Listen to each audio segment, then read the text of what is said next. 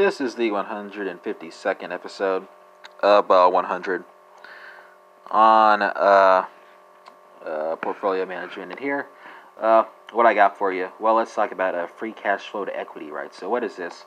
Well, this is cash flow available to holders of common equity after all operating expenses, interest, and principal payments have been paid, and necessary investment in fixed and working capital have been made, right? So here, we would say that the equity value is equal to uppercase sigma sign, open parentheses, your free cash flow to equity, or your FE subscript T, divided by, open parentheses, 1 plus your R, close parentheses, to the power of T, and then go ahead and close that parentheses again.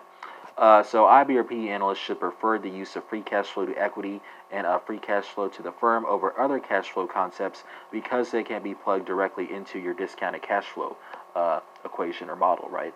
So, tip there.